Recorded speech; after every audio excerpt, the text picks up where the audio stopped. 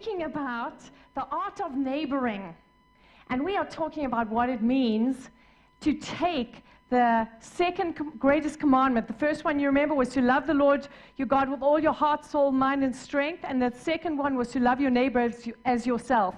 What would it mean if we took that commandment seriously? So we are talking about that today, and today's sermon is called Amongst Bandits. They were the masked bandits, now they're the unmasked bandits. They're not, these are not the bandits. You're going to hear about the bandits in a moment. But for many of us, our journeys to Christ, our meeting of Christ was not so much an event, but rather it was a journey. For most of us, coming to know Christ was a series of encounters with people who were living out the lifestyle of Christianity, were speaking about Jesus, were sharing their testimonies, were loving us as their neighbor, loving us as themselves. And as we encountered these people step by sometimes laborious step, excuse me, I'm going to have to clear my throat. Are you all okay with that? Just cover your ears.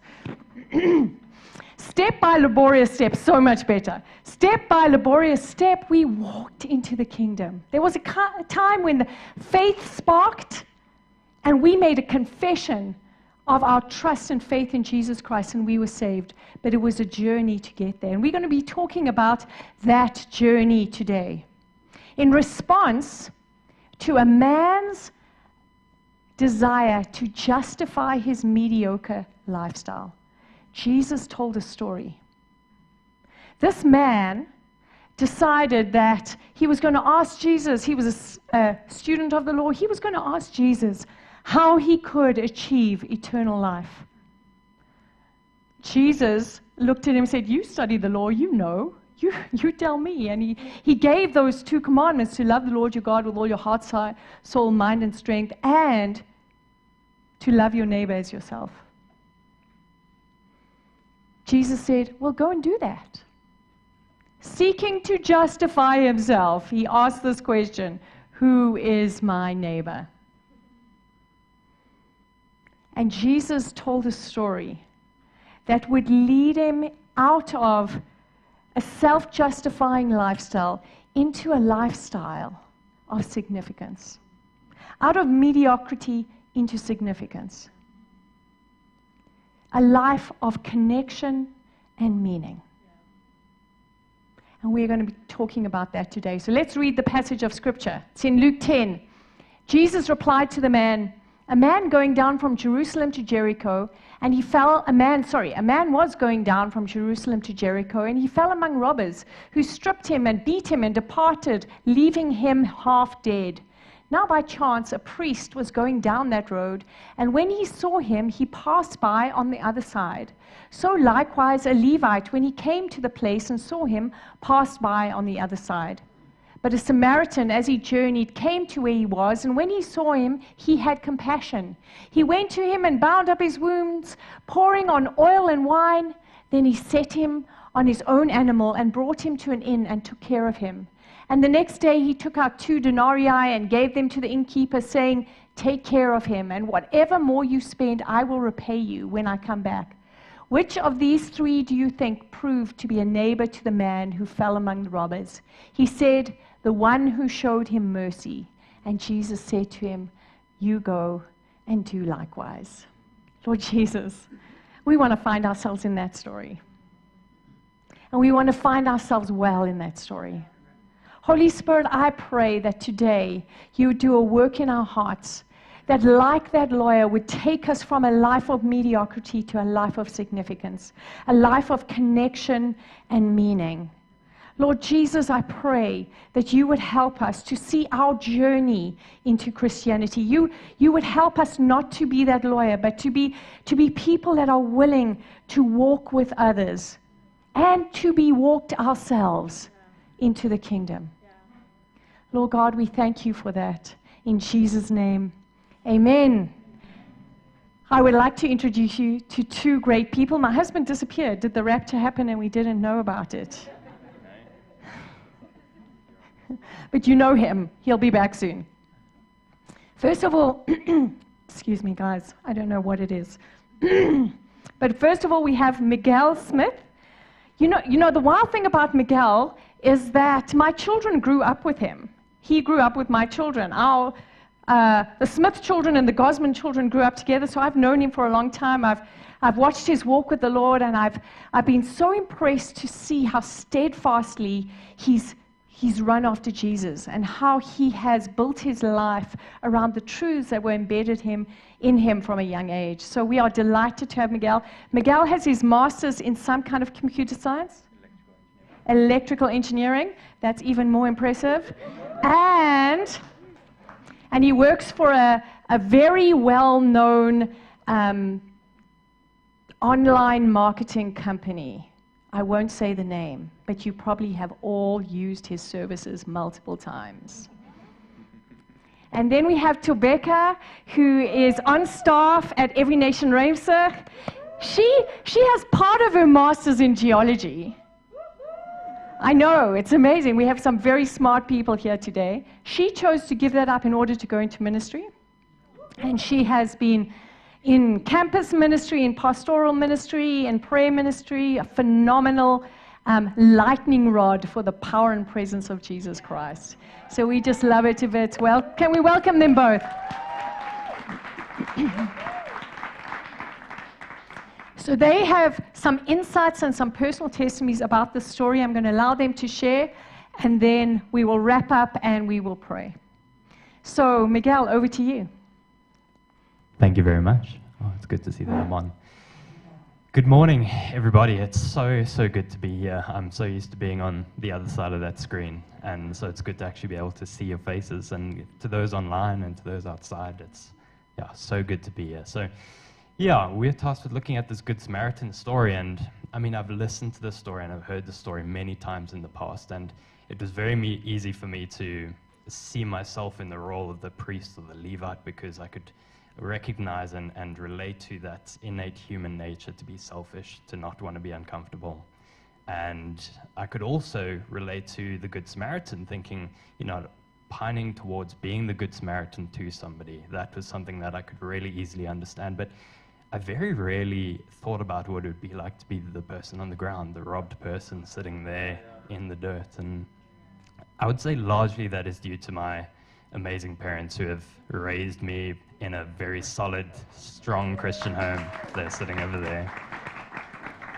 And, we were raised with very strong biblical and moral values. There's this scripture, Proverbs 22, verse 6.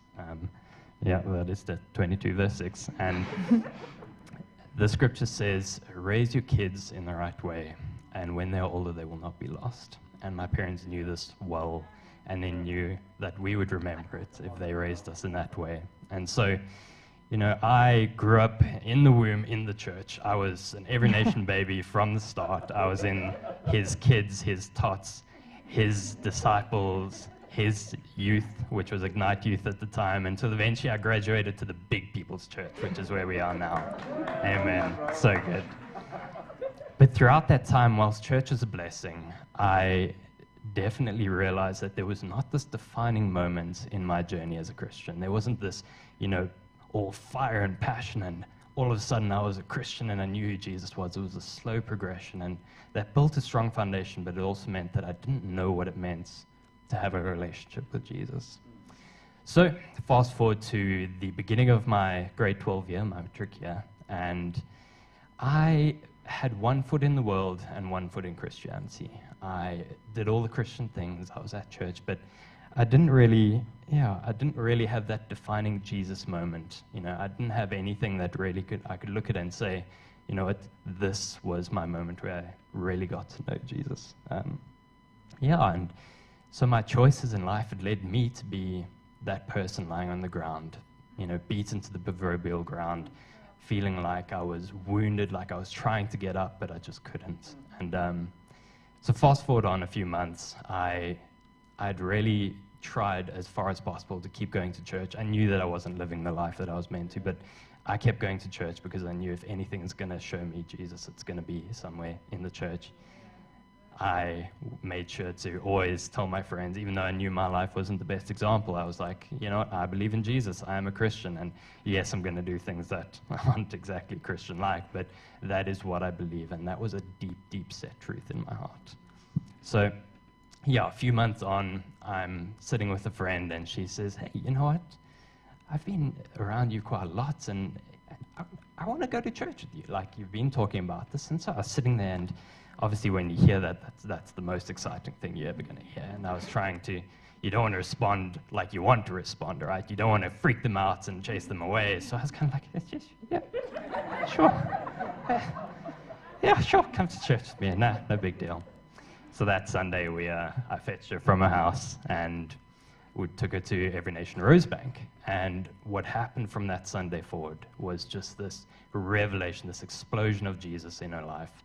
She realized and came to know Jesus in a way that I hadn't seen anybody in my age group or somebody like me come and see Jesus. And it was that moment that I looked and I realized, like, this is what I'm missing. This is what I'm missing. It's this strong, deep revelation of, wow, God is a passionate God. You know, those words in the book, in the Bible, they're not just words, there's life behind them. And so from that moment forward, there was just this journey that God started taking me on. He was my good Samaritan. He came in that moment and he picked me up and said, here we go. Here's what a healed person looks like. Here's what a relationship with me looks like. And yeah, it was an incredible start to the journey. So, you know, again, roll on a few years. I've gone into university. I was at the University of Wits. That's where I started my journey. The best university. I can't comment on that because the very next sentence is, so then I would apply to Stellenbosch University. The second best university. My two Stellenbosch friends, KG and they know it is the best university. Anyways, so, sorry. Listen Carol. to everything else he says except that statement. I mean, so I'd applied to Wits because my mom and she went there, my older brother went there, they both loved it, and I thought, oh, okay, why not? But God led me to apply to Stellenbosch, and I had a friend down there and a friend up here who was moving down there, and they said, come, join, it's going to be great. And so I said, okay, you know what, I want to make sure that this is what you want, God. And so I don't know if you've ever watched high jump in the Olympics. The bar is set, the people run and jump over it, and it's quite tough to get over that bar. So I was sitting there in prayer, and I was like, okay, Jesus, here's my high bar. I set it out very nicely, and I said, I want to know that this is you. So here's my bar. I don't want to repeat first year. I don't want to waste money. I don't want to go through it again. It was quite terrible. I just want to go into second year. Jesus, if you can make that happen, this is going to be something that I know you want me to do. So put that in a prayer, went to sleep, there's my high bar. The very next day, I woke up to an email saying, from the Dean of Engineering at Stellenbosch, and he said, congrats, you just happen to be in the one engineering program where everything you missed in Stellenbosch isn't needed in the second year. So we're just going to push you over to the second year and it's fine. So good. Jesus pretty much just went right over that bar. It's like, oh, wait. That's nice, but I need two different things to like really, and I mean, there's many stories in the Bible of people doing this. It doesn't end well for them. But I kept doing it anyways. So I set the bar a little bit higher and said, okay, but Jesus, I need to get into a residence. I don't have anywhere to stay. Res is expensive. I can only afford the university residences, but the applications have closed because I've taken so long to, I'm going to join this or not. So, geez, there it is. I'm sending in my application. I need somewhere to stay. I don't think they're going to appreciate me living in the lecture halls. And so, again, put that bar, bread, woke up, again, another email saying, congratulations, you're in your first choice of university. You get to choose 3 different choices. You're in your first choice, and that just so happens to be the place where the one person you know down there is staying at the moment. And that's when I knew, like, this is going to be the place. This is exactly where I need to be. And that was just incredible. So from that moment, I joined the next year. I went down to Stellenbosch. It was the first time I'd been away from home, but I was excited because I knew that God had a place for me to go to. And if I look at the story of the Good Samaritan, this was him leading me to this inn. This was the inn, the safe place where all of a sudden I was surrounded by people who were exactly the same as me. There was people who were going through the same things, struggling with the same things, but also encouraging me to be better and better and more. And that safe place is what led me to pretty much change my life. I met my wife down there in the very first week. Of course, in that first week, she wasn't my wife yet, but we got there in the end, and she encourages me to be the person that God has called me to be. She challenges me to be the best Christian that I can be, and yeah, she is just incredible. She's not here this morning. She's watching online. She's a teacher and has to mark. So if any of you have kids, appreciate teachers, because this is what they do for your kids. And I met Fifi down there. Fifi was a great mentor to me. I absolutely love him. And yeah, so I came back from that place as a healed, healthy person, in the inn, taken care of, and that was purely because of Jesus, the church down there, and all of my friends. And so when I was thinking about, okay, well, all of that now makes sense, but what made the Good Samaritan the Good Samaritan? How did he get to the point where he could walk down this road, see the person lying there, and go out of his way, out of his comfort zone, and help this person when he knew that it would come at great personal sacrifice? And it distilled it down after praying a lot about it to an idea of duty versus love. And my life feels like it follows the same kind of pattern, where the priest and the Levite in that story, they were their duty in their roles as the priest and whatever the Levite was doing at the time, their role is to look after the people, to teach them, to help them. And so that was their duty, but there isn't always love in duty. Sometimes duty can be very difficult. And so when they were walking along the road, there was nobody else, and they saw what they saw as duty. It wasn't enough for them to cross the road. But love, this Good Samaritan, walked over, and I'm sure he saw this person and thought, this is the oppressor of my people. These are the oppressors that, you know, in another circumstance, that could be me, and he could be walking here.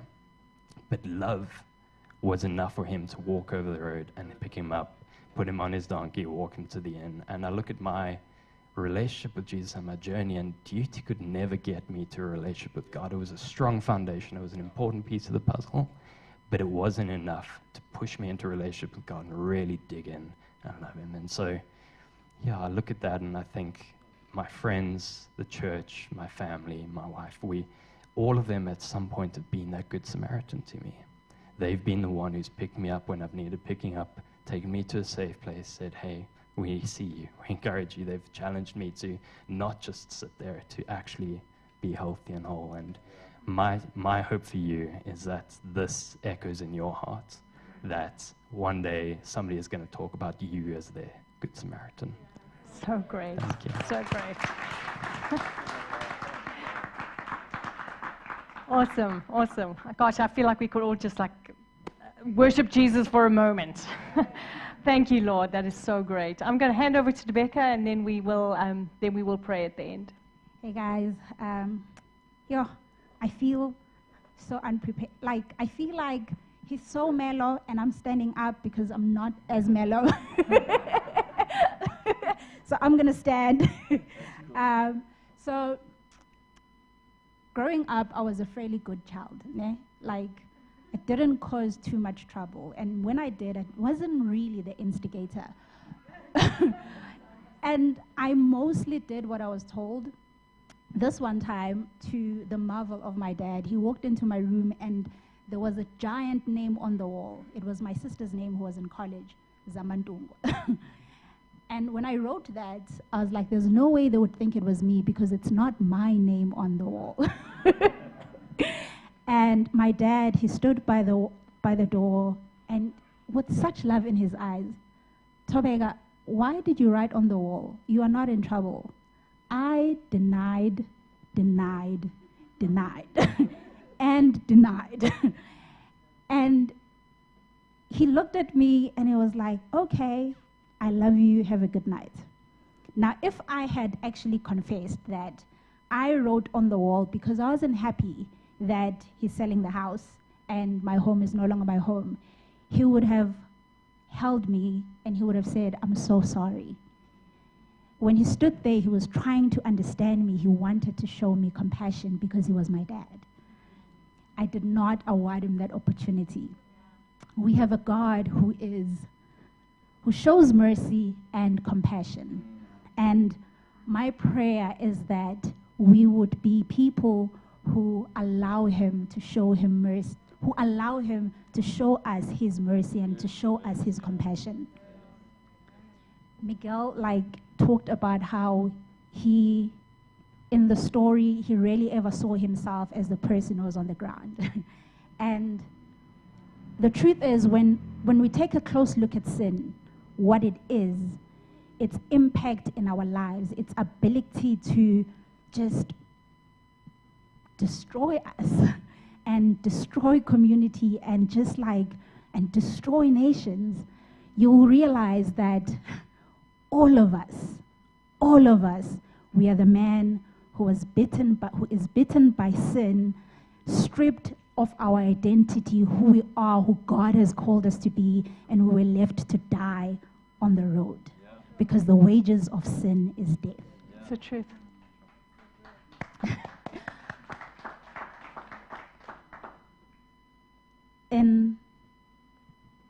Yay, there it is.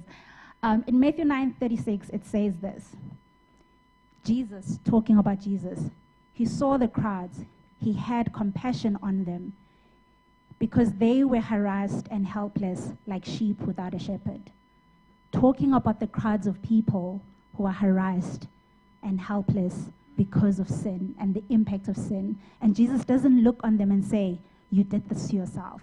His heart is consumed with compassion for his people, and he longs to have compassion on his people. Yeah. So,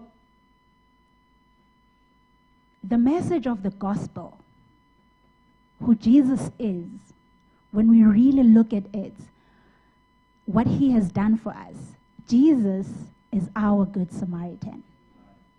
He is the one who sees us bitten by sin, bitten by some of the choices that other people make, and some of them it's the choices that we have made, and he chooses to have mercy on us. He sees us, he has compassion, and he longs to show us his mercy.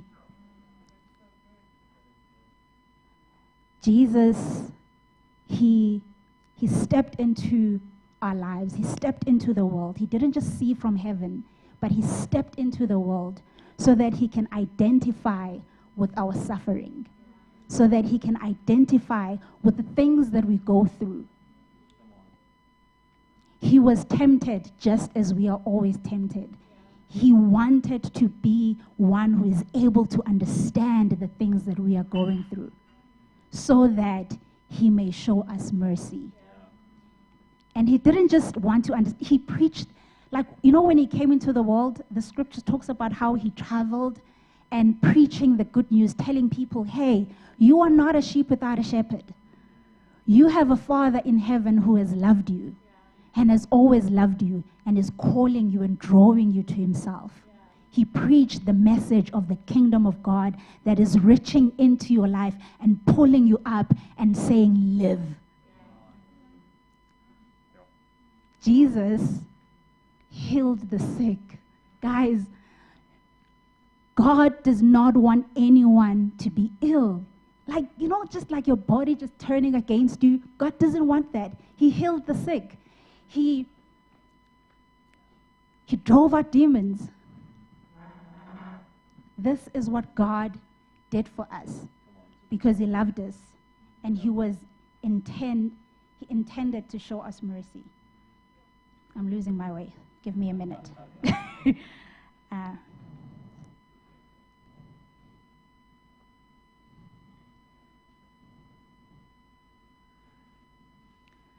Isaiah 59, verse 15, I'm going to read part 2. 2:17 says this. The Lord saw it, and it displeased him that there was no justice. He saw that there was no man, and he wondered that there was no one to intercede. Then his own arm brought him salvation, and his righteousness upheld him. He put on righteousness as a breastplate, a helmet of salvation on his head. He put on garments of vengeance for clothing. He wrapped himself in zeal as a cloak. to show us his love and mercy. God became a warrior for us. He stood and he said, not my people who are called by my name. They will know my goodness. They will know my mercy. They will know my love. So whatever you are, whatever you're going through, this is who God is reaching down to you as. If you are in mourning, he's saying you will know my goodness and you will know my mercy.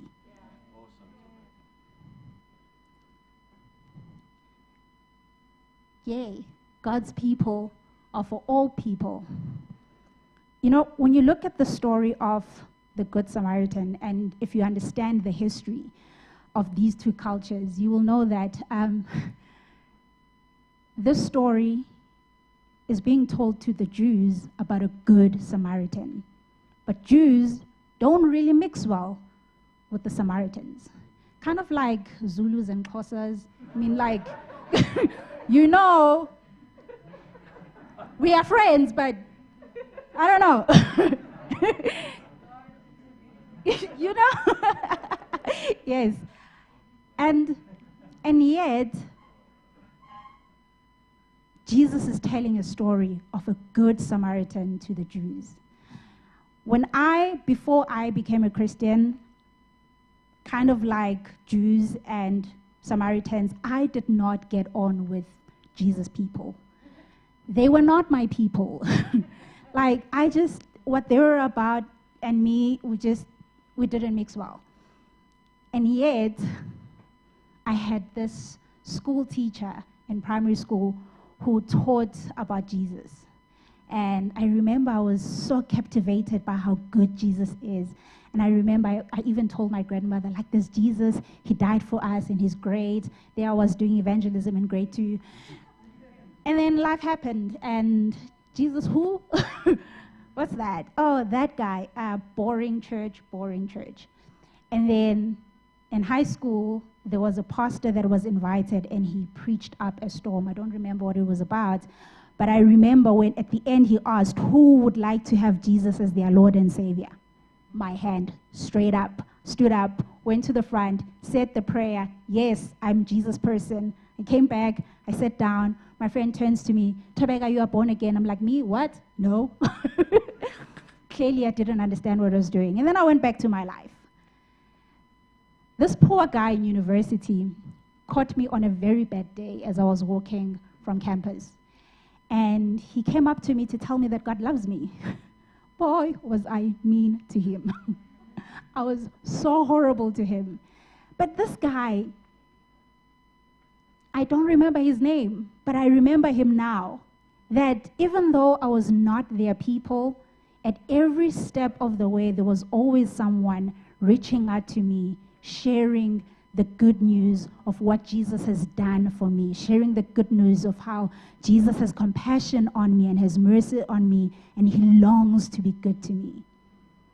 It was a long journey, 2 steps forward, 3 steps back. I'm here at church, I'm not anymore. It was, yeah. And then, funny enough, because God is God, I had this group of friends, and we got along fine, except for one thing. They were Jesus people. Like, we studied together, we did things together, but they were Jesus people. And whenever they started talking about Jesus and the gospel, I zoned out. But they tried time and time again to share the gospel with me.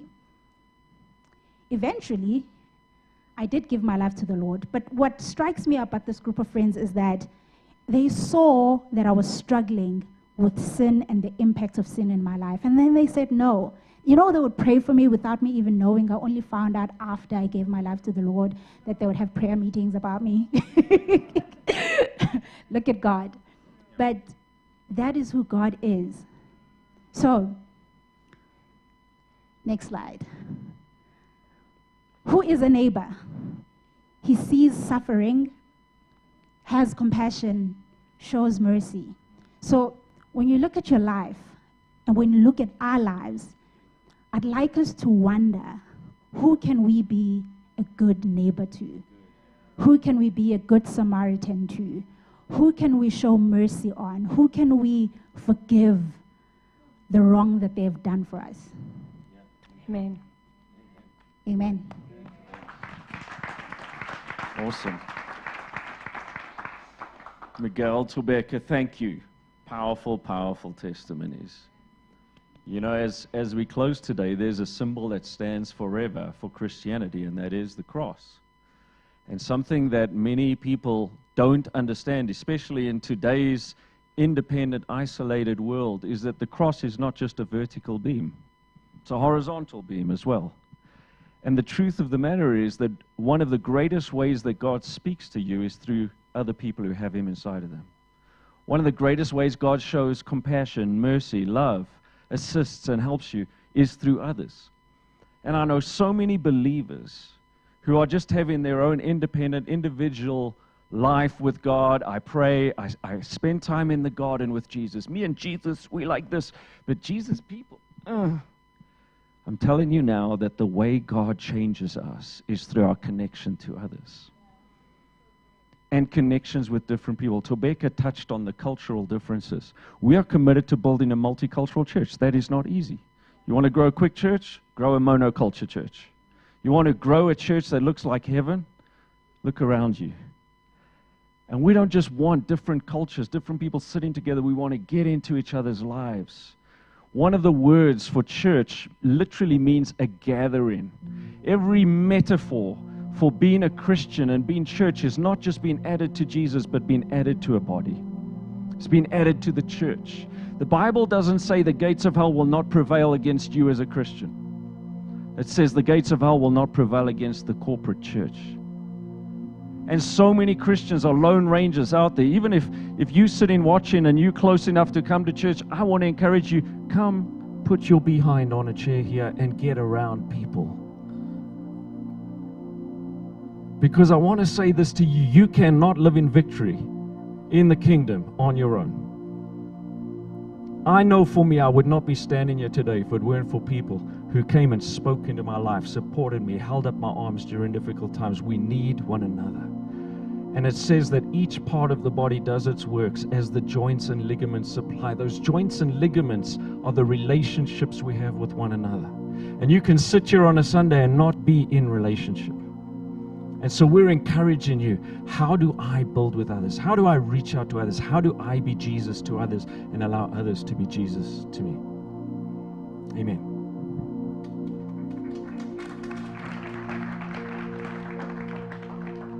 Lord, we bless every person here. Lord God, we acknowledge you as our Good Samaritan. Thank you for picking us up. Thank you for cleaning us up. Thank you for sending other Good Samaritans into our life. Thank you for leading us to a place where we can choose you. Holy Spirit, in turn, we ask that we would be Good Samaritans to many others.